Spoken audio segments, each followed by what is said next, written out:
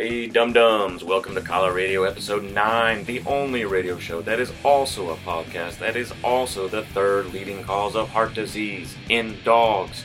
We've got some great music tonight, straight from the Japanese underground. I'm talking bands like Catasexual Urge Motivation, bands like Hater, bands like Death Pops and Anal Volcano and Gozen. You'll also hear crickets throughout the entire episode, and that is not a band, those are actual insects. Because we recorded this episode in the dog days of summer in a room that was not soundproofed. But you know what? I like the sound of crickets. It reminds me of summer nights and easy living, and I bet it reminds you of that as well.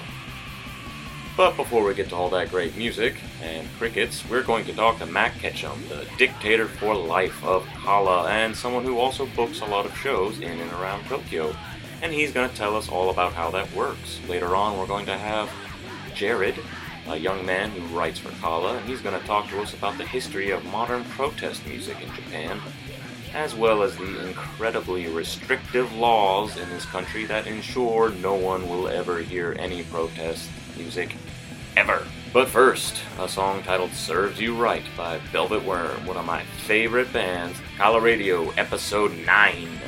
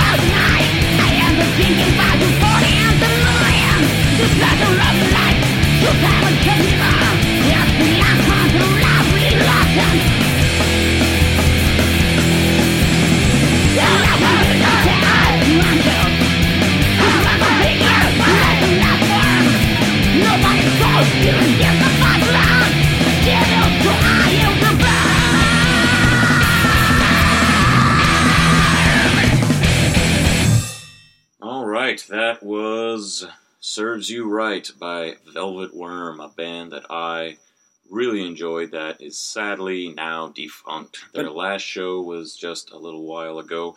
My name is Aaron Kroll, and I'm here with Matt Wet Mouth Sounds Ketchum. we decided that was your... is that my nickname now? Yeah, that's your call sign, I believe they call it now. And once again, Tom Giles is not present because we started a coup, a military coup. We knocked him on the head, we stole the show, and we're taking it on the road, leaving him behind. No, we're not. We just, we're not in the usual chaos theater. It's not a theater, it's a studio. It's a studio. But Tom Giles was unavailable, so we didn't want to leave you without an episode, so we're going ahead anyway, doing this lo-fi. In a special place, too, aren't we? Yeah, special place. In the cave, the deepest cave. The deepest, darkest cave that we have. We're here, we're doing it, we're ready to go.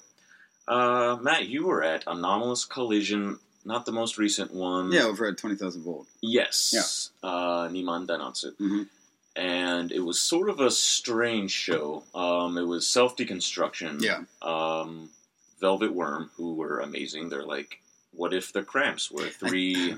Crazy gals, like I think I was outside talking to J-Rodimus when they were playing. Entirely possible. Oh, because halfway through the show, they really switched gears and they brought out this woman in like a black cocktail dress, and she had her fancy little piano man come out on the piano. She sang like the kind of ballads you would expect to see a bunch of salarymen listening to in a bar or maybe. Yeah, that's Enka. That would be Enka music, most likely. I don't know if I'd go so far to call it Enka. But it was like 1950s pop, like Japanesey pop stuff. Yeah. Yeah, it sounds like Enka. Velvet Worm blew me away. I loved those gals. It took me a year to see them again, and I caught them at the last show. Well, because that's the thing, though, because that was, I think it was billed as their last show, and even on Facebook, and it was on Twitter as well, and a number of people were commenting and reposting it, was they said... you know, kaisan suru, which is, hey, we're breaking up. Yeah. Right? It was announced officially. And then And then like a month later. Maybe not a month, but like 2 months later, suddenly they've played, I think, like 2 so I'm really uncertain of their status right now, honestly. Well, joining us tonight, as always, is Jean-Claude Van Damme, who's off in the corner, making sure that when we swear, he will... Yeah, he's in the bathroom right now. Oh, is he? Yeah, he just had all that ramen. Yeah, what always amazes me, that he knows exactly when we're going to use a word that the FCC does not want us to use on a public broadcasting forum. How does he do that? I've asked him, and you can't get a straight answer out of that guy. I asked him point blank, like, what is your take on the whole Israel-Palestine thing? And he kept his mouth shut. Well, you also saw him doing the splits between the trucks, right? So it's magic. That's all it is. His reticence in regard to talking about Israel? Well, speaking of Israel, worst segue ever, talking about Israel. A couple episodes ago, you and Tom Giles, the typical British host of Kaala Radio. With his, what was it, sultry? I believe sultry voice. We didn't call it sultry. We called it dulcet. Dulcet. There it is. Dulcet tones. That's it. Speaking of Israel, he was talking about a band, and he compared them to Cannibal Corpse, and that you only need to buy one of their albums because they all kind of sound the same. And in response to that, I remember hearing that as I was editing the episode, and just by pure coincidence, I had been listening to a lot of Cannibal Corpse recently. Mm-hmm. And I wish he were here today. Well, you do have your phone. Well, I would want him to discuss it on the show. Yeah, I could probably call him and be like, why are you calling me? Who uses their phone as a phone anymore? Yeah. And then he'd probably say something hurtful, like he always does. Yes. He's so mean to us. But he's not wrong, but there are still Cannibal Corpse albums that I like more than others, right? So you can't really say that they're doing the exact same thing on every album, because some albums are better than others. You could say, like, well, they're doing what Cannibal Corpse does there's certainly better a progression. Well, I think it's albums than others. It's a natural progression that any band... Well, would you say that they have progressed their sound? Compare them, for instance, to something like Gorguts, who, correct me if I'm wrong, started as a pretty typical 90s death metal band, right? The reason I brought that band, Gorguts, up in particular is because I think a year ago, maybe longer, I saw an article on Metal Sucks. It was titled, I can't remember the title, but it was basically the author was complaining that once upon a time there was this pretty great death metal band called Gorguts, and then they got their head shoved up their ass and they loved the smell of their own farts too much, became this super pretentious blah blah blah band. And I was reading this like, what are you talking about? Like, Gorguts is great now. Like, I haven't heard a lot from way back in the day. But everyone tells me that they were just a pretty run-of-the-mill death metal band, but now they're actually doing something interesting. Right. And then everyone in the comments was just tearing the author to shreds, being like, you're an idiot. Well, it's the internet, right? I mean, that happens, basically. If you put yourself out there publicly on the internet, you're inviting, basically, disaster. Like I said, two bands on either side of the spectrum. One of a band that changed their sound as they progressed, and one that pretty much stayed the same flavor. Now we move on to what's happening in the Tokyo scene these days. Yes, okay, What is happening in the Tokyo scene these days, Matt? What's the last show you went to? Oh, God, good question. I've spent... Oh, right, the Hardcore Circus. Yeah, that was all the way out in Kumagaya, which is strange. It was Where actually... is Kumagaya? Kumagaya is way out in Saitama, I think. I think it's only like an hour and a half by train, but it is a very precarious course. You know, that you're running the gauntlet train-wise. There's a bunch of different transfers that if you don't take, you're not going to get to the right spot. And in fact, you're going to go like 3 hours out of the way. Fortunately, this time, I have been there once before, about 8 years ago. So I kind of remembered how to do it. And in fact, I didn't remember. I just got lucky is actually what happened. But it was interesting because it was like 7 or 8 years ago. It was the first time that I saw Corrupted. Kind of the preeminent Japanese, call it doom, call it sludge, call it whatever you will. If you know anything about Japanese music, you'll probably know Corrupted. And that was the first concert that I went to with Kaala's photographer, Chris Granum. And I still have that t-shirt. And I remember it took me like 5 hours to get out there the first time. But I still saw Corrupted because they're so slow. But, well, let me tell you about the Hardcore Circus. It was the second day of a 2-day festival. And who was playing? Well, Hater was there, and we'll be listening to them tonight. Digraphia was playing the first day. God, who did I even see? I'm exhausted. No, it was a good show. And it's fun getting out of the city, too, right? Because Tokyo is kind of a black hole. And especially in the underground scene, there's, within Tokyo, 7 main clubs. And, if you go to... Like me, if you go to a show, at least one show every week, you kind of get to know these places really, really well.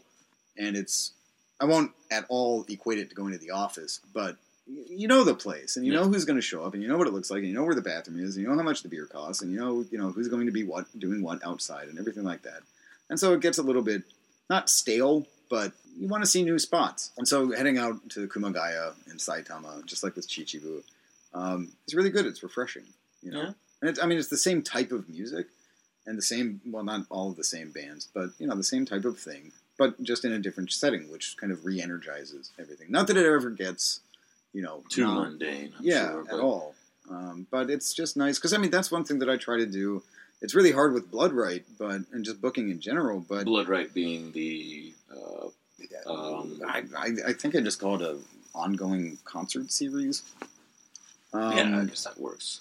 Yeah, but with that, it's really hard booking shows outside of Tokyo because it's so expensive to do it, and the further you get away from Shinjuku or Shibuya or wherever, the less likely you are to draw a big crowd. And to be honest, at Hardcore Circus, there were people there, sure, but not that many. So I think the furthest I've traveled from Tokyo to see a show, just to prove your point about how not many people are willing to do that, was, I think, Chiba. Where'd you go in Chiba? Oh, probably out to Firebird? Firebird, exactly. Yeah. This is a fire trap.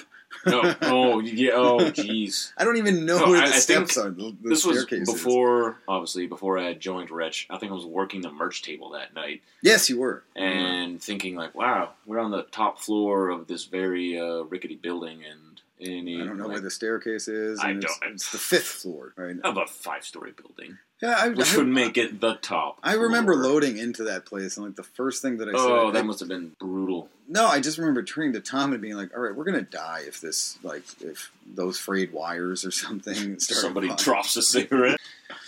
But I don't... for one, traveling, we say outside of Tokyo, it's, frickin' Cleveland, and, going to Dayton is so hard. No, it's 45 minutes from Cleveland to Dayton, and Cleveland it's an hour to get from one side of Tokyo to the other. So, even just going up to Saitama, a train ticket, what is the train ticket from, Shinjuku all the way up into Saitama? How much did I pay? I think it was, $1,600 one way. Which equals up to $15. Yeah, I'll call it right around now. It's about the same. So it's $16. It's not nothing, Yeah, so call it $30 round trip. And it's not a short trip, No, it's an hour and a half. Fortunately, it was cheap. Well, the thing is, Kumagaya too, out inside something. Yeah, booking is still expensive, but when you get outside of the city, you're not looking at $1,500. You're looking at probably, and I haven't checked, but I would guess probably about $800 to book. So you don't need as many people to go, which is good. But so at you're the same saying time, the average for booking a show in Tokyo is $1,500. Yeah, and then outside you can probably get it down to not quite half that, but close. Close-ish, yeah. But the payoff being that there's going to be less people coming through the door, and well, that's the interesting thing is because, for example, granted it's difficult to navigate the train system out there just because there's all these transfers that you have to hit. But with Chichibu, I always go back to Chichibu and the live house out there called Ladder. That's $600, I think, to book, and it's an excellent venue, really good sound system. They got this excellent bar with all of this local beer and local whiskey because they're really known for their whiskey distillery. I think it's #1 in Japan. It's in the middle of nowhere. The guy who runs it, he's from Chichibu. He moved to Tokyo to do the salaryman wearing a suit thing. And because he was here, he got into hardcore and metal culture and music. And was like, oh my God, this is really good. I want to bring this back to my hometown. And so I guess he made a bit of a buck here in Tokyo, and then moved back to his hometown, Chichibu, and started this place called Ladder. And it's a day trip, right? I think you can get out there in 2.5 hours, which is problematic when concerts start at 6 p.m. Yeah. it's problematic. Also, because it's so far out there, it's almost always booked on a Sunday, right? Because Friday night and Saturday night, those are the two big money shows. And if you're not doing them in the city, then you're more or less wasting your time, right? So Chichibu or Ladder always gets booked at Sunday. So I'm thinking like, okay, how do you retool what a concert is and when it starts and why you go to it, sort of thing. Even at their bar, they have all these famous, well, not famous, but well-known whiskey and local beer producers. So what if you make like a metal picnic and say, don't come out to Chichibu at 6 p.m., come out at noon, so you leave at like 10 a.m. Sure. Make a whole day of it. Yeah, make a whole day, right? It's not just a concert. It's people getting together and people talking and drinking. Of course, you'd have to be careful because if it's a beer picnic before the concert at noon... Oh, yeah, there'll be people well, then everybody's just getting wasted. They don't go to the concert. Right? No. So you got to be careful, but... You and I both know many people who would not make it like the 4 hours before they have to go on the stage. Yeah. They would... Many people. Many people. Right? They would get... But it's, it's the kernel of an idea. No, and I've even talked to the guy. Idea. No, I've heard you talk about this idea because I've heard you complain about how difficult it is to... It's not difficult to book a show. It's difficult to book it and make it... Like, no matter what... Not even so much like profitable. Like, you're not trying to make money. You're trying to... Even. You're trying at least I want to not break lose even. Money. Yeah, that's what I want. I don't think that's too much to ask. If you're booking a show. Well, no, it's funny on because no matter what, if you're booking Tokyo, you have competition. Right? Oh, probably yeah. At least I remember. And Blood Right 11. Blood Right 12 also, right? But the funny thing about Blood Right 12 on September 24th, this is wild how it's turned out. So Blood Right is in Nakano, which is basically like a little bit west of downtown Shinjuku. Right? It's like 10 minutes west of the So then you've got Degraphy and Self-Deconstruction and I think Coffins playing over in, not Shin Matsudo, which is where Firebird is, but they're playing at Bush Bash. Which is way out east in Koiwa. Yeah, Shin Koiwa. Shin Koiwa, right? Yeah. So that's pretty far away. That's like a 45-minute train ride. True, right? And you can't say that's not a good show because that will be It's a good show, right? But it's far enough away that it's not like we're not kind of sharing territory, I think. And then also, I just found out yesterday that there's a show out in Morgana in Kokubunji, a really good one in Kokubunji, which is also like an hour away. Oh yeah, that is a straight hour. So, and I remember you going Kokubunji because it looks so close on a map. It's a straight really shot on the same train line, and you'd think that like riding a bike would be easy to do. That would be like a 3-hour bike ride, just as the crow flies, like straight west. But there's not one single road that goes straight west. They're all moving off at weird angles, and it's just such a huge pain. But Morgana is a pretty cool I actually venue. Still haven't been there. But Noise A Go-Go's are playing out there. That's actually the last place I saw Noise A Go-Go. I saw them and The Bat, which is pretty great. But so anyway, what I'm saying is this is actually the first time in my 4 years of booking shows that there are 3 at least. Well, the 3 big ones, right, aren't anywhere near each other. Which is a little bit encouraging. I do remember you... If it's not Blood Right 11, it might have been before that. I think it was Blood Right 10. And it was at Earthdom, and there was a show at Annie-Knock or something like that, which is two bigger venues in Shinjuku. They're like, 15 minutes away on foot, right? You could walk from one to the other. I broke even. Between like 2 band sets. I broke even, but our good friends in Crusom were booking it. And they had a really good lineup too, right? And at that point, I remember this was a big lesson that I learned.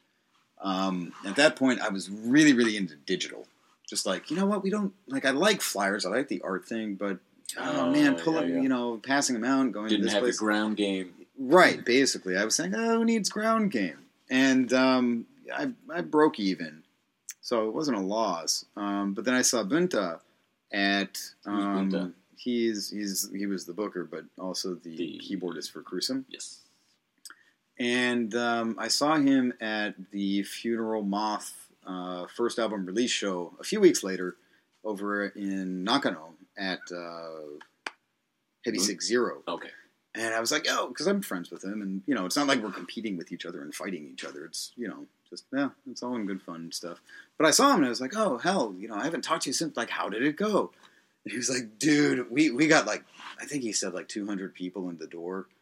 And I was like, oh, man, like, congratulations. Yeah. Like, I shook his hand. It's like, all right, you won that one. Like, how did, and then I asked him how I remember you told me about this, and he said, well, we handed out at least 1,000 flyers. No, dude. That. He handed out 5,000. Oh, yeah. Yeah, right. And I remember asking him, like, all right, well, obviously, like, you did something much better than I did, so I'm curious, and we're all friends, so, like, can we share our secrets and everything? He was like, yeah, dude, I handed out 5,000 flyers. Yeah.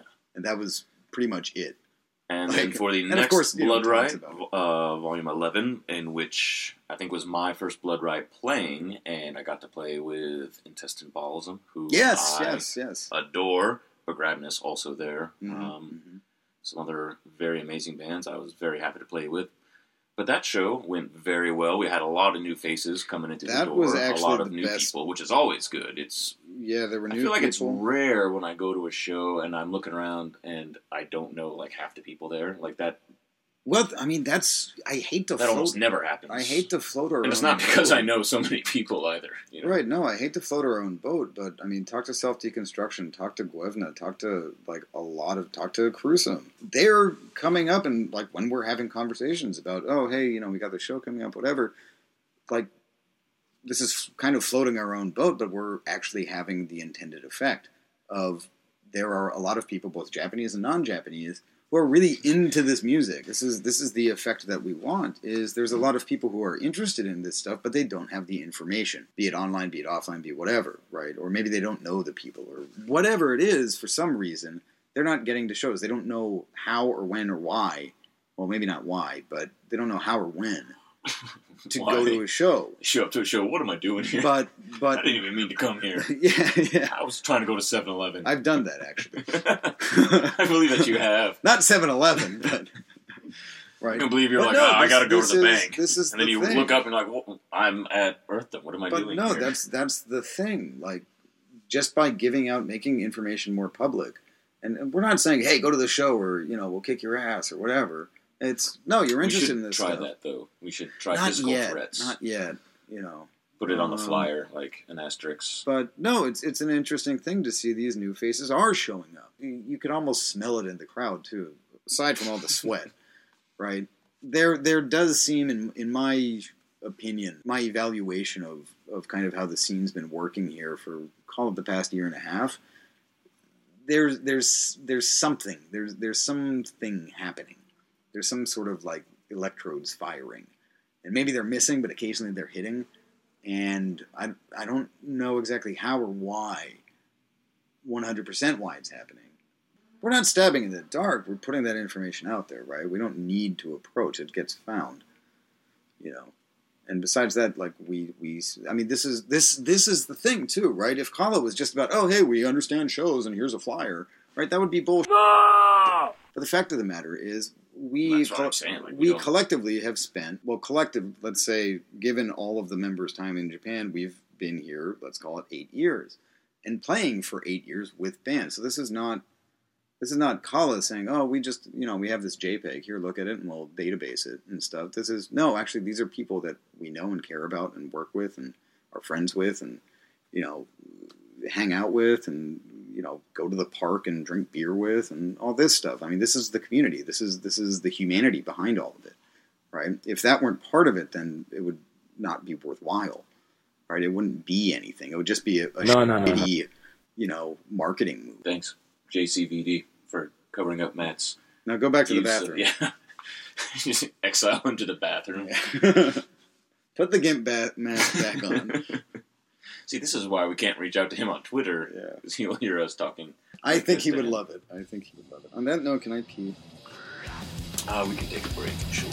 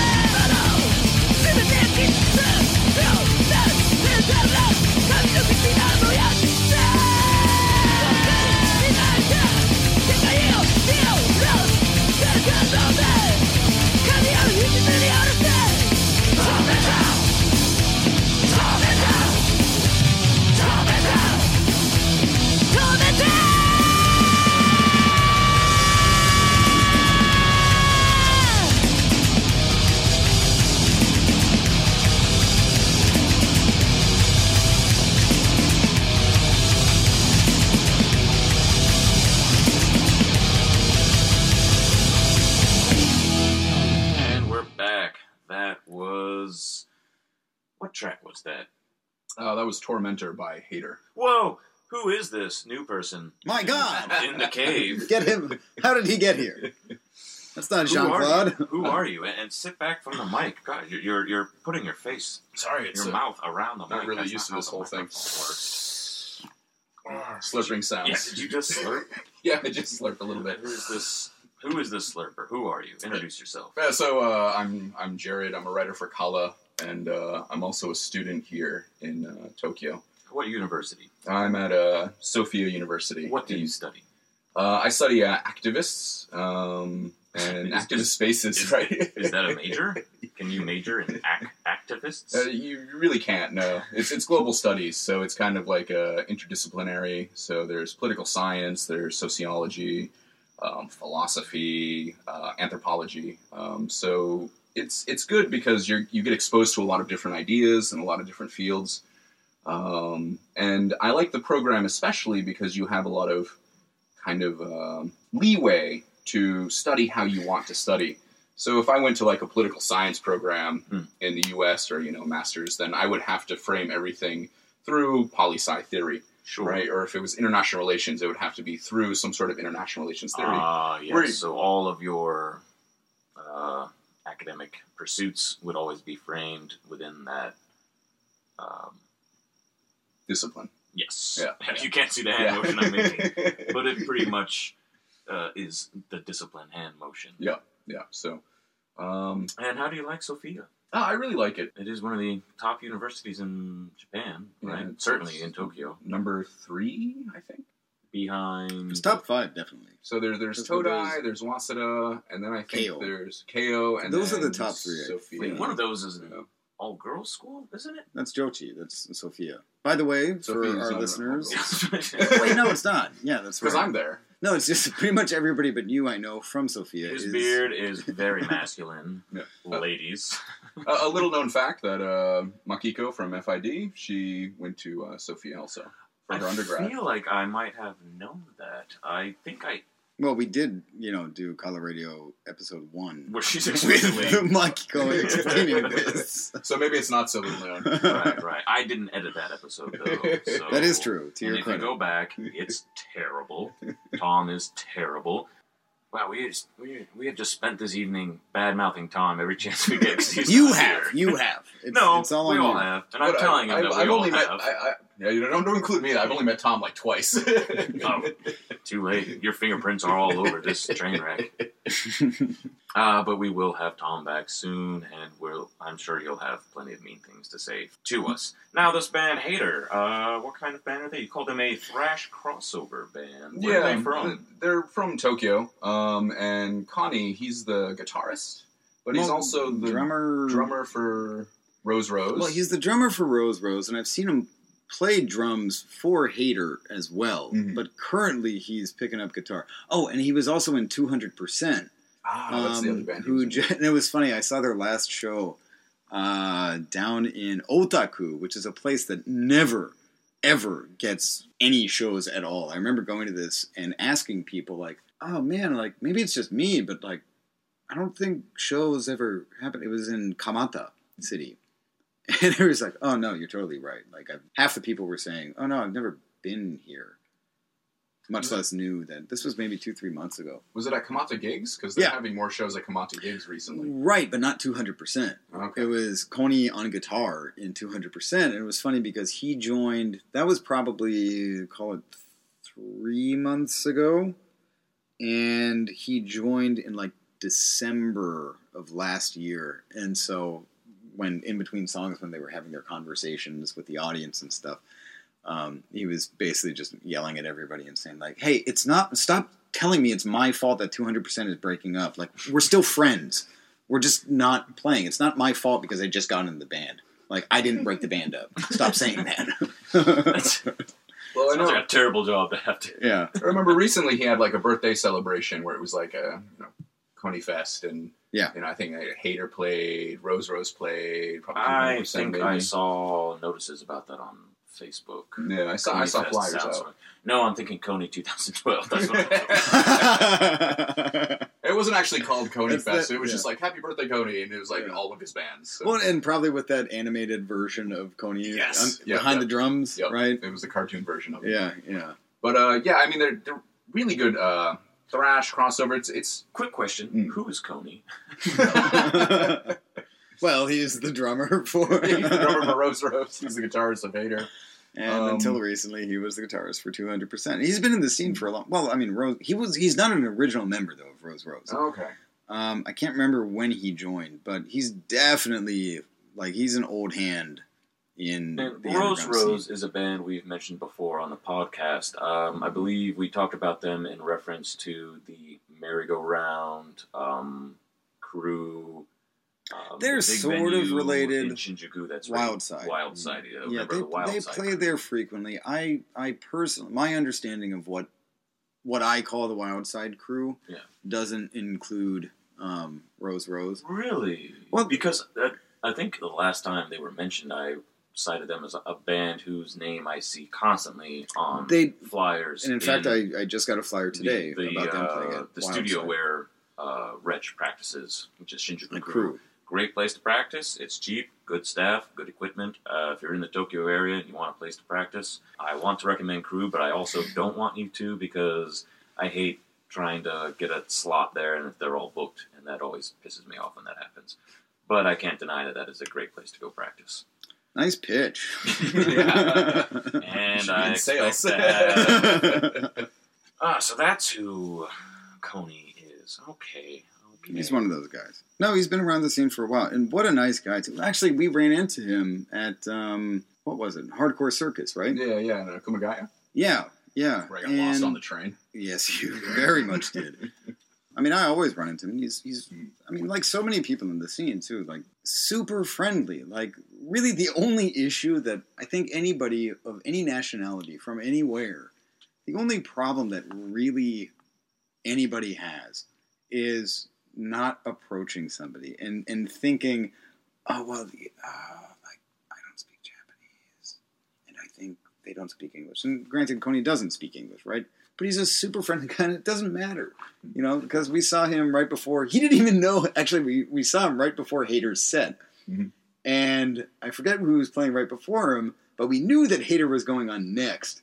And I think you told us. And I was aware that it was happening soon, but he was like, oh no, Hater's on next. And he was like, oh, what? He's like, I gotta go. Oh no, I gotta go. And he runs in. Coney had been following me on Instagram for a while. I have this weird Instagram relationship with people. With a lot of people. Where, like, at Kapongs or whenever I'd see, like, Coney, it would be like the head nod, like, we know each other from Instagram, but we would never really speak. Like, I know you dunk your Oreos in milk. Yeah. So, like... Why? Because you've seen his pictures on Instagram? Is that what this guy's Instagram's full of? Maybe. So he's a Nabisco spokes guy. Well, I mean, I get the impression that I think he works at like a guitar shop or like a honestly shop or something. By impression, he's always going to like a guitar shop. Yeah, he's always there. And honestly, I think of all the guitarists that I know, he looks like a guy who would work at like a really top notch guitar shop. Be like the guitar tech of all of Japan or something like that. Like he definitely exerts this kind of. Really? I don't know. Because, I go to guitar shops pretty frequently, especially when I'm hanging out with Joel, a mutual friend of ours, a phenomenal guitarist who buys and sells guitars like... every week.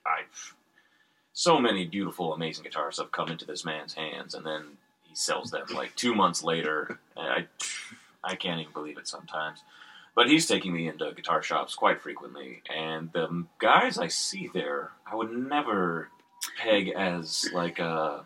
I know the guitar guy you're talking about, and it's not that guitar guy. It's that kind of guitar guy. I'm not talking about one single guy. But... Well, because, I mean, like growing up in Pittsburgh, for example, right? There was Lawrence Music. It's a great shop. And the guys there were really low-key and really nice. And, I mean, like most of them were, honestly, like jazz musicians and stuff like that. So not really, and of course, they had, MT2s and stuff like that, so that type of pedal and stuff. But no, they all looked relatively, probably like a black shirt and jeans. Like Steve Jobs, basically. Sure. Right.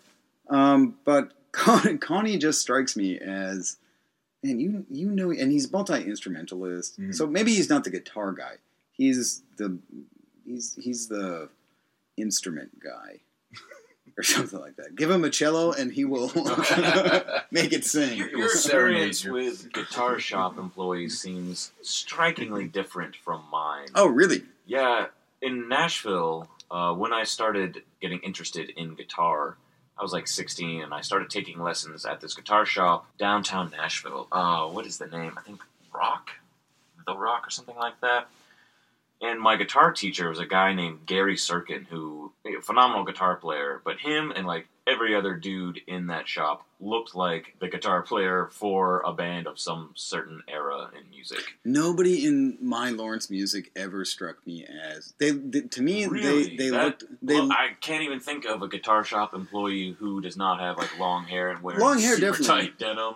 No, long hair, guy definitely. Who might steal your CD book if you go in for a lesson and you leave it there, and he'll pretend like you didn't, and he'll be like, "No, I'm pretty sure you took it with you." No, it was all like, "No, Gary, you stole it from me. I know you stole it." Sounds like you're talking from experience. No, it was like they would either be beat poets or jazz musicians. Very low key. Like that's the kind of music shop that I grew up in. Drinking beer at 11 a.m. Their breakfast was a taco and like half a beer they had from the night before. All great guitarists. With a cigarette in it? That they strain through their fingers. Ugh. But enough about the guitar shops of our youth. Well, Jerry, we brought you on to talk about a subject that you have been looking into recently that I hope we will have a full-on article, Kaala, about. Something to do with protest music in Japan. And I know the typical view of Japan, for people who have not been to Japan or talked to Japanese people or really done much research into the country as a whole, protests, political upheaval, political anything is not one of the things you think about when you hear the word Japan. But the more you live here, the more you look back through their history, they're not politically inert. Why don't you talk to us about protest music, protest spaces? Well, I think a part of it, like what you just said too, is that you're talking about this perception of Japan where it's this society that is, completely and totally, homogenous in their thinking. And they only think about, like, they only think about the group and the harmony and everything like that. The wa, yeah. And, I think there is an element to the culture with, maintaining harmony and stuff like that, where they're in public spaces or at work, talking about politics is like taboo. And, many people I've talked to, like, we don't talk about politics at work, as opposed to, we go back to America, we go out on Thursday nights to get beers with our coworkers, And we talk about politics, yeah. So, and then, the night you're going in on Friday morning, you're like, I hate that bastard, I will admit that I have heard more Japanese people talk about American politics than I have heard talk about Japanese politics, which always struck me as weird. Japanese people will ask me about Donald Trump, Hillary Clinton, Obama, but they will never say anything about Abe. It's an interest in basically different cultures, right? And just as Abe in Japan, and obviously not being Japanese, I'm speaking through experience, but not being Japanese, I can't say 100% for sure if this is the case. But the impression that I have is that Abe, and look at in Rio, right? That Mario thing that he did. And I don't want to talk about it more than that. But that does... My mother described that to me on the phone, and I had no idea what she was talking about. I was like, no, Mom, the Prime Minister of Japan did not dress up as Mario at the Olympics. He did. He is not that fun. But what that does, and actually this, I think, probably jives with what we're trying to get into, is that, I can't say this without sounding at least quasi-political, but the powers that be, right, are, like, the Prime Minister does represent Japan. It represents whoever that may be, male, female, whatever. The Prime Minister does kind of on the overground, on the upper level, is supposed to represent what Japan is. And I've heard a number of people too contrast that with, for example, Obama. Yeah, of course Obama represents America, but does Obama equal America? Really? Not within America, like culturally and all of those things? No, not at all. But I mean, I think a part of it is, like, if you look at, like, Western perceptions of Japan, they're very much colored by sort of these Orientalist notions, right? Certainly. Where, anime, all of Japan is Akira, Mario.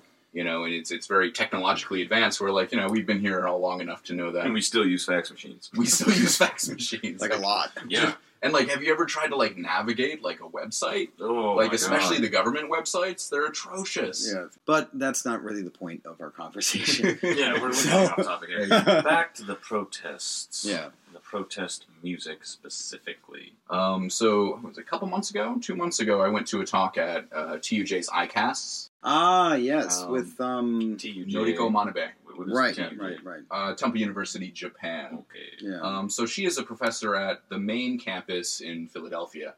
And her specialty is actually protest music. That's what she researches. Specifically within Japan or In Japan. general? Okay. In Japan. When I went to the talk, she was saying that she was initially going to look at kind of like club music culture and like reggae culture. But then at the same time, there was the Genpatsu-nashi movement. There was the anti-nuclear movement going on. And she's like, this is really, really big. It was really interesting because she was talking about how mainstream artists, how they make money, essentially, or how they, these record labels work. But there's actual, like, censorship laws going on. And I wrote some of them down. I brought my notes with me. Those are good-looking notes. So if we look at, I'm super messy. So, like, for example, the Recording Industry Ethics Regulatory Commission prohibits records that disturb national or public order. Kind of vague and pretty open to interpretation by... I'm not going to say what I was going to say because that gets immediately... By the authorities. Yeah. But it's vague. Yeah, right. Another, it prohibits... you cannot hold individuals in contempt in your recordings. Any individual at all? Yeah, any individual at all. So you can't be like, Abe. Yeah, right. Could you be like, well, also Well, thank you, but I mean, JCVD, for censoring. Yeah. Could you Thanks, say, JCVD. But could well, you no, say, that's screw you. that's actually really interesting. School board director, this person. That's- Or could you say, screw you? I think if you say, like, screw you, 7-Eleven manager, in those words, that's okay. But if you say, screw you, Toshiro. Watanabe-san at 7-Eleven in Togoshi, Right. then it would be, like, troublesome, right? Oh, wow, okay. But that's actually kind of interesting. Do you have any examples of bands who have run afoul of these? Well, the thing is like, there's not really any examples of mainstream artists. There probably shouldn't be. Oh, because no one ever allows that to be printed, to be released? Okay. So, especially when it comes to holding certain individuals in contempt, right, that can end up going to court, right? So the managers of the major record labels, they don't want to deal with this. Yeah. They don't want to deal with this. It's too much of a hassle, right? And then that could hurt their sales, and everybody comes down. They're just tied up in lawsuits and everything. What is it? Libel. Libel. Yeah. Or slander. Slander or libel. Yeah, slander and libel. Yeah. No, that's interesting, though, because it's not difficult to say this not politically, but it is kind of a loaded statement. So the emperor recently, right, just had that statement about he wants to step down. Mm-hmm. Or he wants to, like, explore the possibility of the feasibility of stepping down kind of thing. And post-war, the emperor is in the Constitution of Japan. And I guess that's where possible politicism comes in. But whatever the emperor says cannot be political at all. It can't be any sort of, hey, I want to do this, so please help me out, or please influence this guy, or please say this, please vote, or whatever. It can be nothing like that. So the way that he speaks is this, I mean, it's like a ballet of words. It's if you understand how he's saying it, it's this really interesting stuff. I imagine his speechwriters are... and necessarily so. Extremely because talented he's men. saying stuff that ends up being political, but if you didn't know, then you'll never know, kind of thing. And this libel thing, what you're talking about right now, is the same sort of thing. So, for example, in protest songs, going back to the theme of the night, I wouldn't be surprised if there are a number of bands, be they punk, be they folk, be they whatever, that are doing a similar thing. And they're very veiled words, and it's very calculated terminology. Manabe, she talked about One OK Rock. Really? Yeah, so apparently one of the members, like, I don't really follow One OK Rock. I don't really know One OK Rock. I know the name. Who is One OK Rock? One OK Rock is like a Japanese rock band.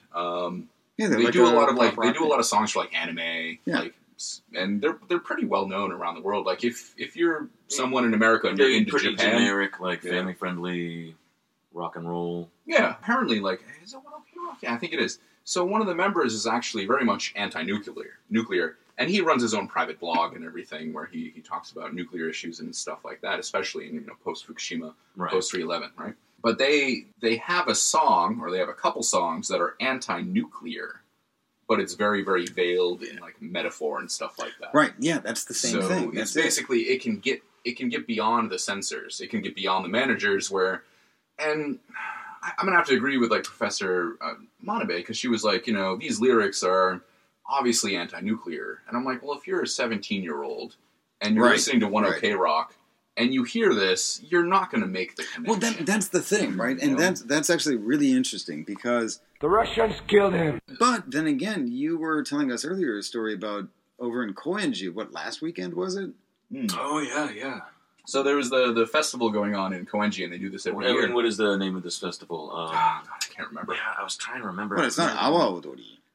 Is it? I can't remember. I think it goes on at the same time as Awa Odori. Like, Daigo told me last night. So, yeah, I want to talk about Koenji afterwards, after we talk about, like, censorship a little bit more. Oh, okay, cool. As a sort of, like, small anecdote, at the talk, there was this older man who asked a question to the professor. And I think it was very poignant. And it kind of showed the differences between mainstream music in the United States and the mainstream music in Japan. Oh, okay. Where he basically asked, like, so Pete Seeger played at the White House for George W. Bush, right? And Pete Seeger is known for his folk songs, his protest songs, right? Which side are you on, right? Yep. And he's always been involved in this sort of protest music and stuff, but he's playing at the White House. So this gentleman, he asked the question, like, could that ever happen in Japan? Could, like, a Japanese musician who's very well known, well loved, admired, perform for the prime minister, given their politics and their involvement in social movements and protest music? And her answer, Professor Manabe, she was just like, no, that probably will never happen here. And I thought that was a really poignant and, like, really telling sort of story. Yeah. Because if you look at mainstream music here, Aaron wrote a really good piece on baby metal. I know you guys were collaborating on that. Like, and it has no teeth. They can't. And there's another thing that's involved in that, and that's commercial broadcasting. So when it comes to mainstream music here, a majority of consumers, they find out about bands via television. Television is the biggest, by far. Television, yep. If you want things to get big, get on TV. But there's actually more regulations for that. So in my notes, right, so one of them is for commercial broadcasting, and this also applies to the news, such as NHK, right? Wait, so the previous regulations you had referenced, those were just purely... recording industry. Oh, not even anything to do with broadcasting? Not even broadcasting, wow. like just recording industry. So for when we're coming to commercial, broadcasting, television, so they can't say anything that disgraces the government or its agencies. Just straight up, you can't broadcast it. Wow. Why do you think NHK is so safe? Or Fuji TV is so safe? Or because they can't broadcast anything that disgraces the government. And this is a really broad term. It's not even broad, it's nebulous. So you'd say that is it's really nebulous. That's why NHK failed to report on how the government essentially failed to respond to 3/11. And then another one, and this is the most restrictive in my opinion, is that they must avoid interfering with or influencing national debate, political national debate. Oh, you're not even allowed to have a voice. Can't interfere, So, but this... Oh, no, it would be like, you can have a voice, but it can't be one that anybody listens to. We take it for granted in America, the underground, right? Where they're underground, they're unknown bands, and maybe they have some radical messages. Awesome, I'm down, I love it. It's one of the reasons why I love the music. But I feel like in Japan, it's more important to have these underground scenes, why we need to have independent labels, why we need to have independent artists. And so say for example, Little Bastards, and you've seen their sets before, right? Well, I mean, I saw them at Pit Bar. Are they the band that has a projection behind them of? Not that I remember. I've never seen them with a projection. Oh, no, they're just an old school, grindcore, grindcore punk, grindcore to hell. Thinking of then, because Little Bastards was at that show at Pit Bar that you and I went to. I remember going to see Pit. It was Webna. Webna doesn't have projection. No, I know it wasn't Little Webna, Bastards doesn't have Webna, projection. Little Bastards. The guy who owns it, their band. I was going to say Crucial Unit, but that's Pittsburgh. Crucial Section. Crucial Section. There we go. Maybe. That's it. They own it. But it wouldn't surprise me if Little Bastards did that, because they speak out against they're anti-nuclear. Yeah. That sort of thing. So it wouldn't surprise me if maybe they were experimenting in doing that. Knowing them as not well as I do. What does that sentence even mean? Knowing them, which I don't. So that projector thing, Do you not remember it? You were there with me. I woke up. I woke up on this floor where we are now, and then we went to that show. No, I have a projector. I have a projector. Oh, right. That's right. We were redoing Plato's cave experiment, because we were in a cave, and you had the projector, and I was chained to the wall. And that was it. Right. What a waste of 12 hundreds hours of dollars that day was. But I think it's important here, where the underground exists, right? And it exists you go to Kapunk. Right, and there's so much which subversion is a there, punk music festival held every year. Awesome. It's twice a year. Is it twice a year? It's twice a year for the past, I think, 3 years. Well, no, it's been twice a year for the past year. We must be coming up on another one in the next couple of months. Then. Yeah, in November or October. So last weekend there was that festival in Koenji with a friend of mine, and he was there because he lives in Koenji, and he showed me a video, and there's this band called Ghettos. And they're kind of like a punk, like crusty, folky punk band. Yeah, kind of. Yeah, because they have the bongo drums and everything like that. It's weird. But they after the show was over in the arcade, that big kind of the walk, the shopping street. Right near Studio Dom, right? Yeah, it's near Studio Dom, where they held a show after the end.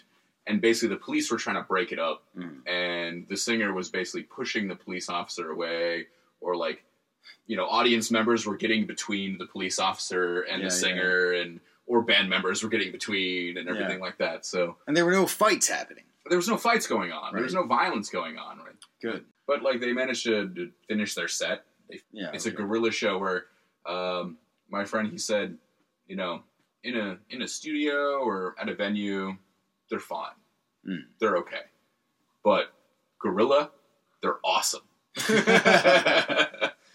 And like there's literally like just one, like if you watch the clip, like there's one clip where the police officer like grabs the vocalist and she just swats him away.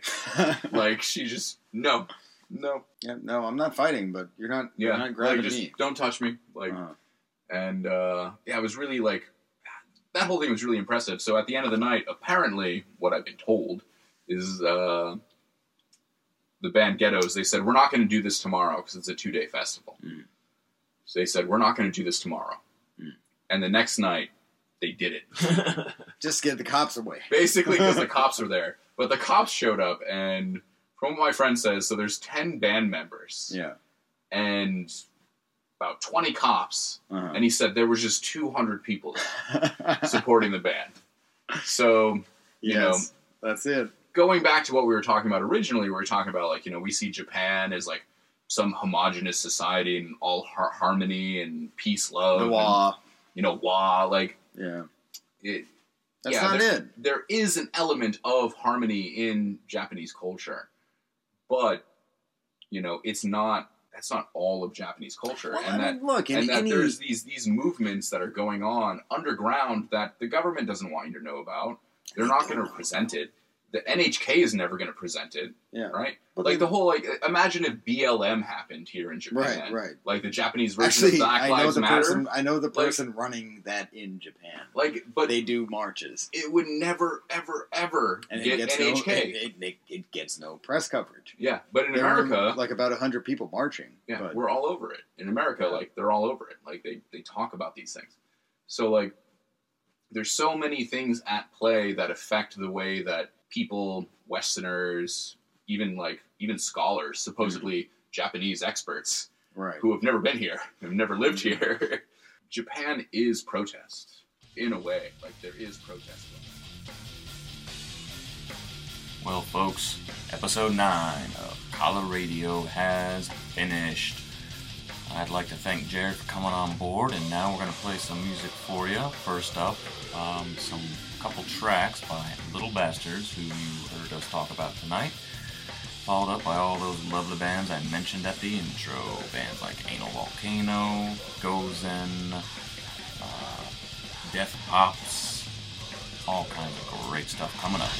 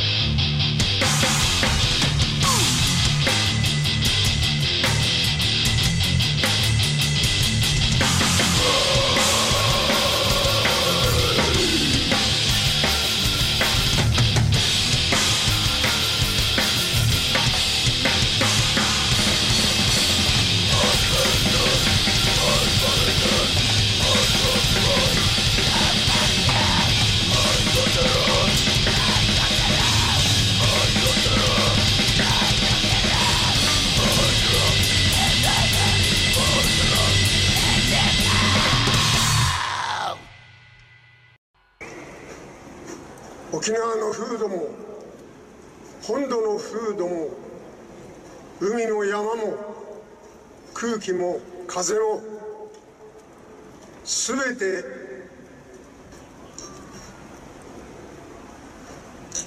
国家のものではありません。